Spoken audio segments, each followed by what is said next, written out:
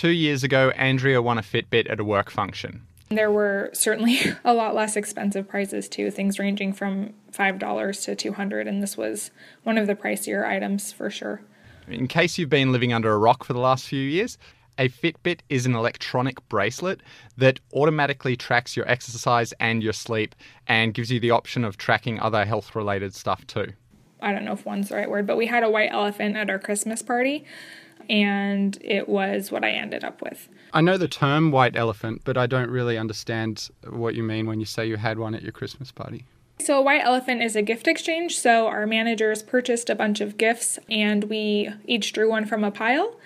And then you have the ability going in turns to take someone else's gift or keep your own. And then you can sort of see what everyone has. And if you have the opportunity to steal their gift, you can. The term white elephant basically means a possession that's more trouble than it's worth. It came about because in Siam, white elephants were sacred. Receiving one was a great honour, but it was also a curse because they were so expensive to keep.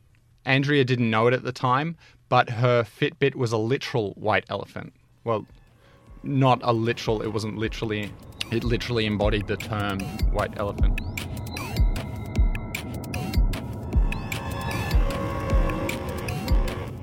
Welcome to Think Digital. Wait, hang on.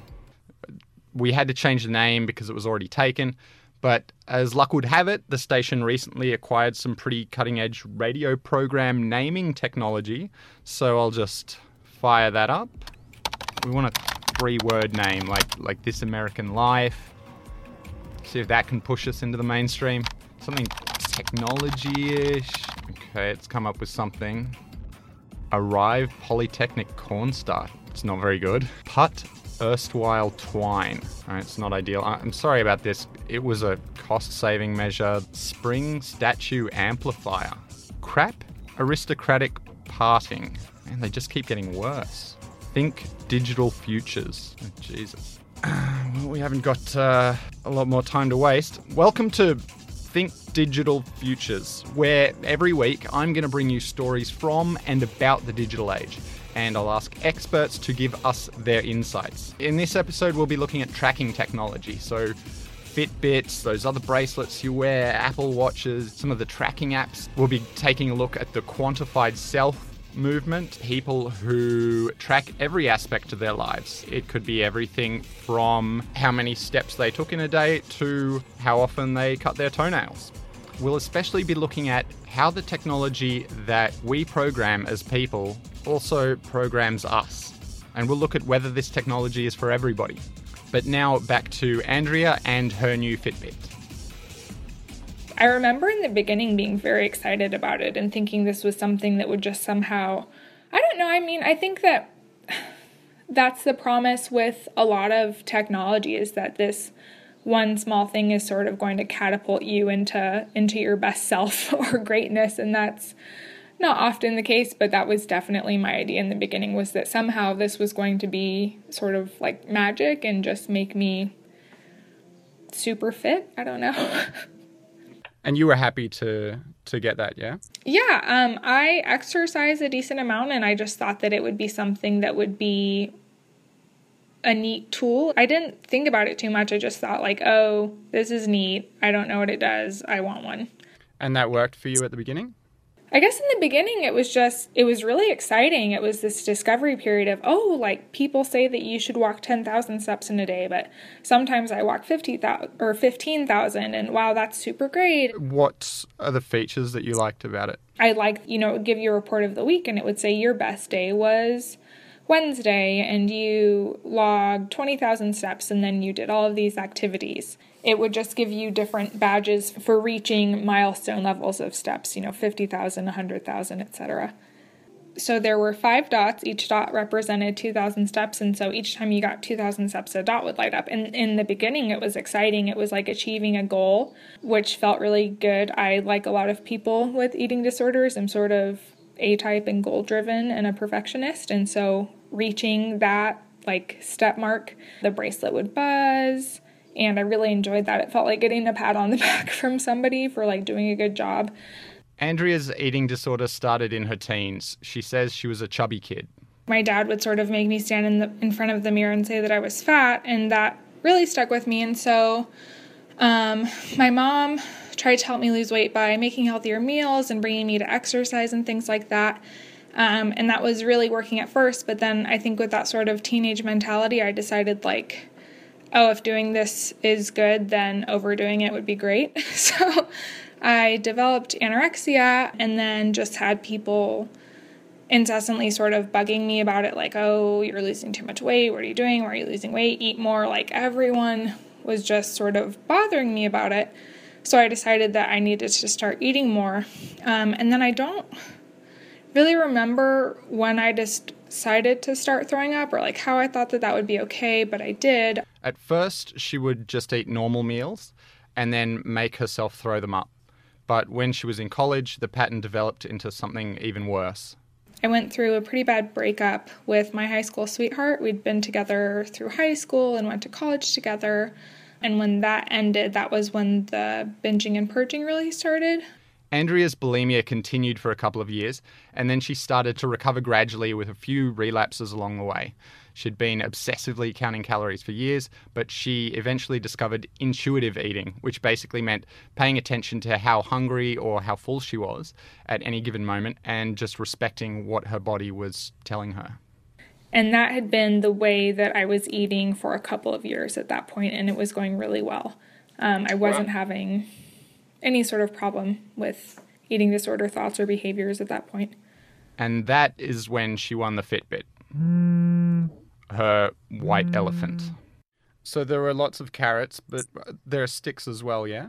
Yeah, I would say the biggest stick was, I think what sort of started turning it to something unhealthy for me was every week, in addition to your best day, it would also tell you what your worst day was. So no matter what, I mean, you could have run a marathon 6 days that week and run a half marathon on the 7th day, and your report for that week would have this sad face next to the day that you ran the half marathon and sort of a, you really could do better no matter what you did.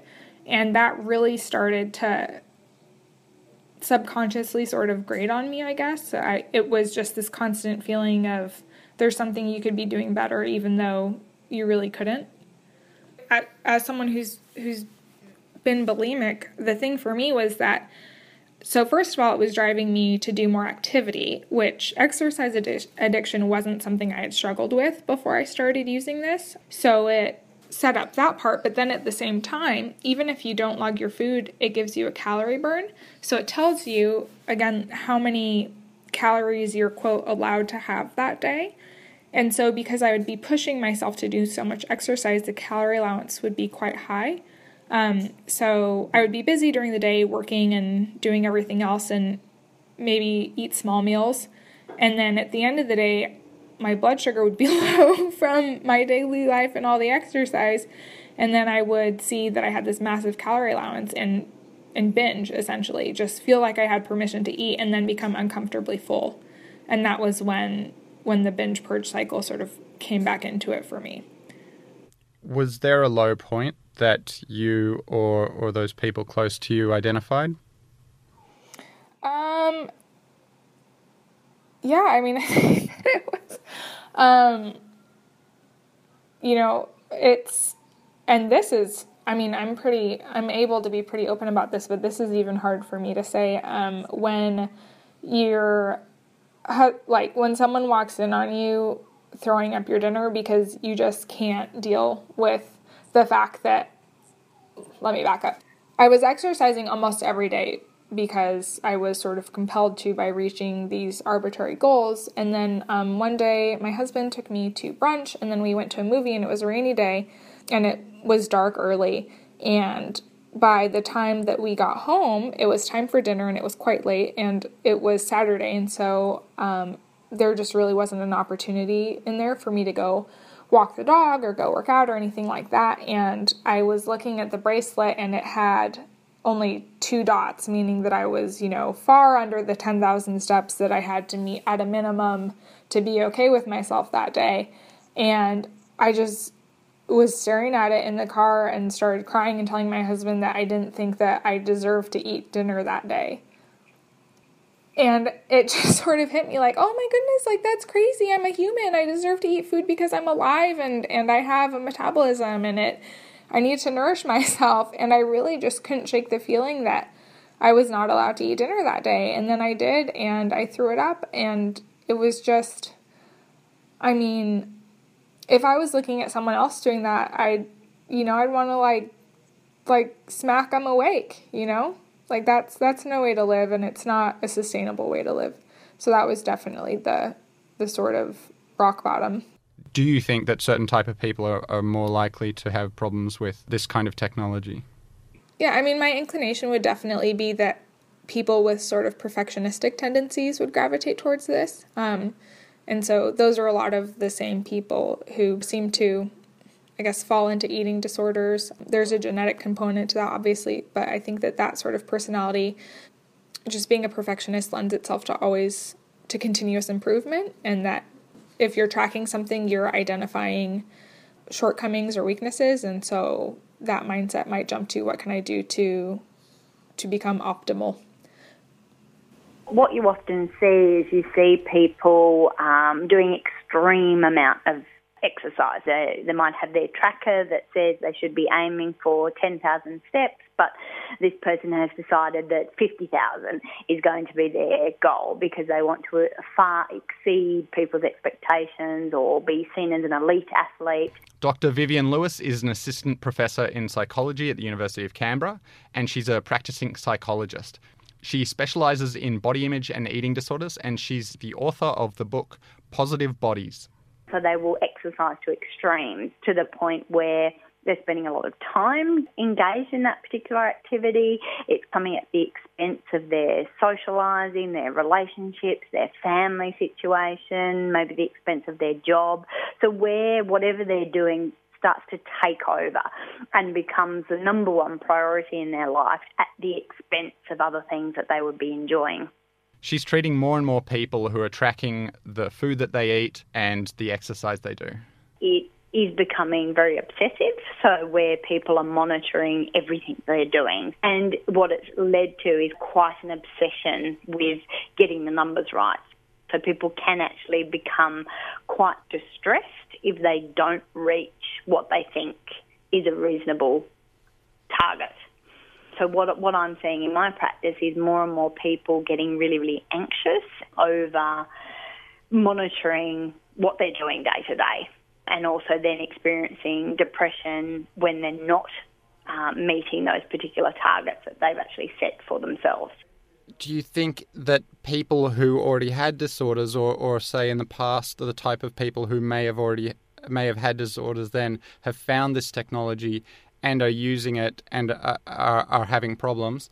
And or do you think that the technology itself is exacerbating or even creating some problems? I think it's a bit of both, actually. So I think people who have a natural tendency to be a bit anxious and to be a bit obsessive about things, these sorts of devices, these people will latch onto those because it sort of feeds that obsession. At the same time, you get people, who used to be perfectly happy doing their regular amount of exercise, eating, in sort of moderation and having treats and that sort of thing, all of a sudden become very aware of the amount of calories that they're consuming and then become quite obsessed with it. So it can actually go both ways. It sort of feeds certain people's obsessive personalities, and then for others it can actually create that obsessiveness and then the mental health difficulties that follow along with that.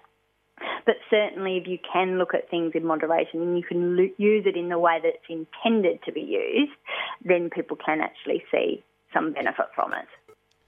This is Think Digital Futures, where we tell stories from and about the digital age. I'm still trying to figure out how to quantify the description of what's transformed in me since I've been tracking.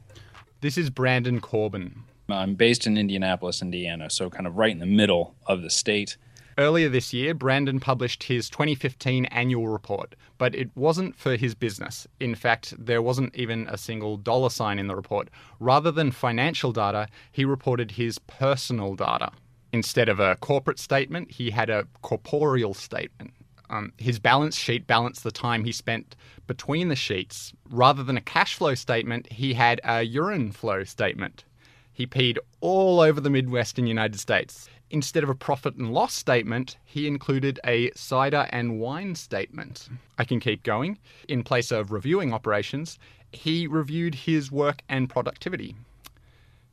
Actually, that one's kind of the same thing, reviewing operations and work and productivity. It would just make for such a phenomenal story. And yet I'm still just too afraid to share all of it. So this one really covers all that stuff that I am comfortable with, like what I figured out about the optimal time for me to go to sleep is and how I basically ignore that. The biggest one from a food intake, and this is an interesting, is so ciders kind of became my alcohol of choice. During winter, I like wine, and then summer starts and I start drinking ciders. And then all of a sudden, my insatiability for any candies just goes up just in direct relation to what's happening with my cider intake. And so now I'm in the process of kind of cutting my cider back down and replacing it with fairly bad Pinot Grigio. All up, he tracked 145 different activities, totaling nearly 22,000 individual events. Nearly 1/3 of those were reported as positive events, like exercise, drinking water, positive thoughts, healthy eating. And he reported just under 1/3 as negative events. So when he drank alcohol, when he binge-watched TV, unhealthy eating, and negative thoughts. I've been involved in trying to understand how my brain works from when I was a little kid. I was diagnosed ADHD, whatever. So I grew up young, not trusting my mind. And so I kind of always had an interest in trying to say, okay, well, if that's not real, then what can I do to kind of hack it, control it, train it? So at 7 is when the school finally had me talk to some people and figure out what's going on because I didn't play well in the system.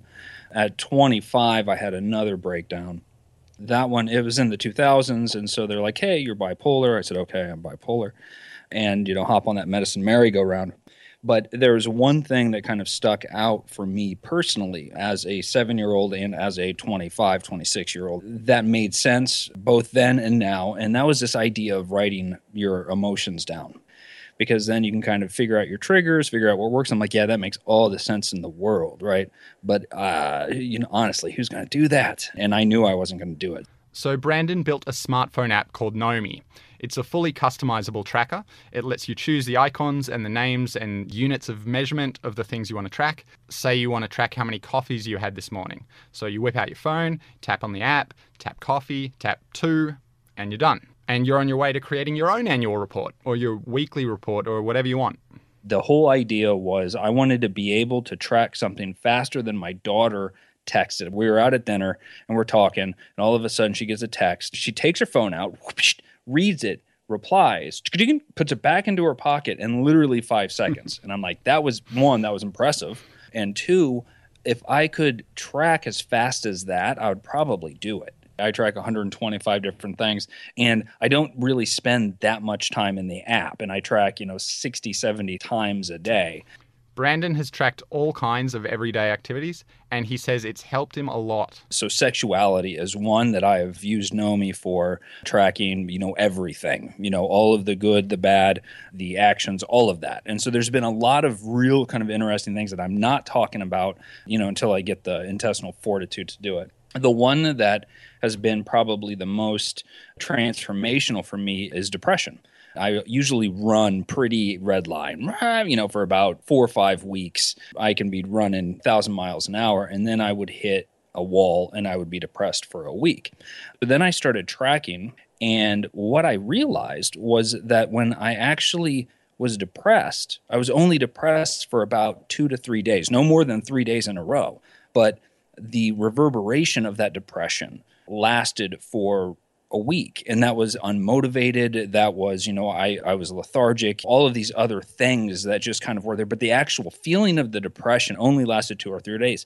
Literally the next time after I started tracking that, all of the reverberations of the past times were now kind of succinct, da-dink, da-dink, da-dink. And so now my depressions would only last for the time that I was actually depressed, because I was like, oh, hey, I'm going to be depressed. Cool, sit down, watch Netflix, no problem. And I just let it be. So that was a huge thing for me. I do track things as it relates to my wife and things that we do and things that we talk about and arguments and non-arguments and affection and all of that. So one of the hardest things I would say with Nomi, and I'm totally stealing this from Chris Dancy, who's like the most quantified man in the world, it's weaponizing that data. I always felt like my wife never forgot anything. And it was amazing, her ability to recall, like, this one time back then I said this, it was like, this is amazing. And now I kind of understand that, now that I kind of have this reflection on everything that's happened. That guy Brandon mentioned, Chris Dancy, is often called the most connected man in the world. It's reported that at any given time, he has around 500 systems running to collect data about his life. Could you use the information that you create every day to make your life fundamentally better? For me, the answer was yes. He calls himself a mindful cyborg, and he's a poster boy for what's known as the quantified self movement. Brandon, who we're talking to, doesn't identify as part of the quantified self movement, but the nature of his app and his interests mean that he's regularly in touch with people who are part of the movement. So you think that tracking this down digitally in front of you has somehow kind of changed the way you remember? I mean absolutely. It's actually changing your brain somehow. Yes. And I do not believe that it would happen if I was just tracking things automatically. And that's kind of where the divide is probably between me and most of the people that are in the quantified self arena, is that they want everything to just be tracked for them. And I don't, right? That what Nomi's doing is it's kind of like 4 seconds of awareness. I've also spoken with psychiatrists who have said that they're seeing a lot of people who have problems with self-tracking and that they're kind of overdoing it and that it's kind of an illness in itself. Have you come across people like that? So Nomi limits you to 12 trackers out of the gate. Now, I share more trackers, here and there, but for the most part, 12, because what happened is that people became kind of obsessed. Once they realized that they could track anything, they started tracking everything. There's a thing that has been dubbed tracker burnout, and that's when you just kind of get overwhelmed. There is kind of a nice thing about keeping score and having kind of this baseline number that kind of I can keep against my other days, right, and kind of relate to. But the one thing I don't like is when these apps start making all of these decisions for you, and where the developers and the product people and all of that are the ones who are kind of trying to figure out how to mold you into some ideal that they have. I was actually talking to my girlfriend the other day. She recently got an Apple Watch, and she said the watch keeps challenging her to beat her previous records, to do with steps and all of these different things. And I asked, well, what's it going for? Like, when do you win? And she's like, I don't think you ever win. I think it just keeps pushing you and pushing you. And you're just going to be running around in circles. Yeah, and I kind of thought, well, where's the responsibility in that? I mean, what's their ideal? What's the goal? And do we know the goal? And is that healthy? Yeah, exactly. So, because everybody is so unique when it comes to this. I'm not going to sit here and pretend that I have any idea what to recommend someone do with their life, right? I barely know how to keep my own in order. This is Think Digital Futures, where we tell stories from and about the digital age. It's not just health related. It's all about data. So whatever, like I spoke so many minutes today to someone. I filled up my tank with so many liters this week, I've spent this amount of money, I've burned this amount of calories. Peter Lydeckers and Valerie Gay are telecommunications experts at the University of Technology, Sydney. They've come across heaps of quantified selfers during the research and during the development of their own smartphone app. Quantified self can indeed be the next bulimia. Let's put it this way. For our app, My Fitness Companion, we are dealing occasionally with quantified self people. And it is very useful for us, because we developed the app, to get that sort of feedback. But from my experience is that sometimes it's extreme. So they want features that you say, all right, yes, it might be useful for a quantified self person, but for your ordinary citizen, you might not want to do it. Do you guys live together? You a couple? We are a couple. Yeah. Okay. It's a public secret. Valerie and Peter's app also collects data, but it's more geared towards managing and understanding chronic illnesses.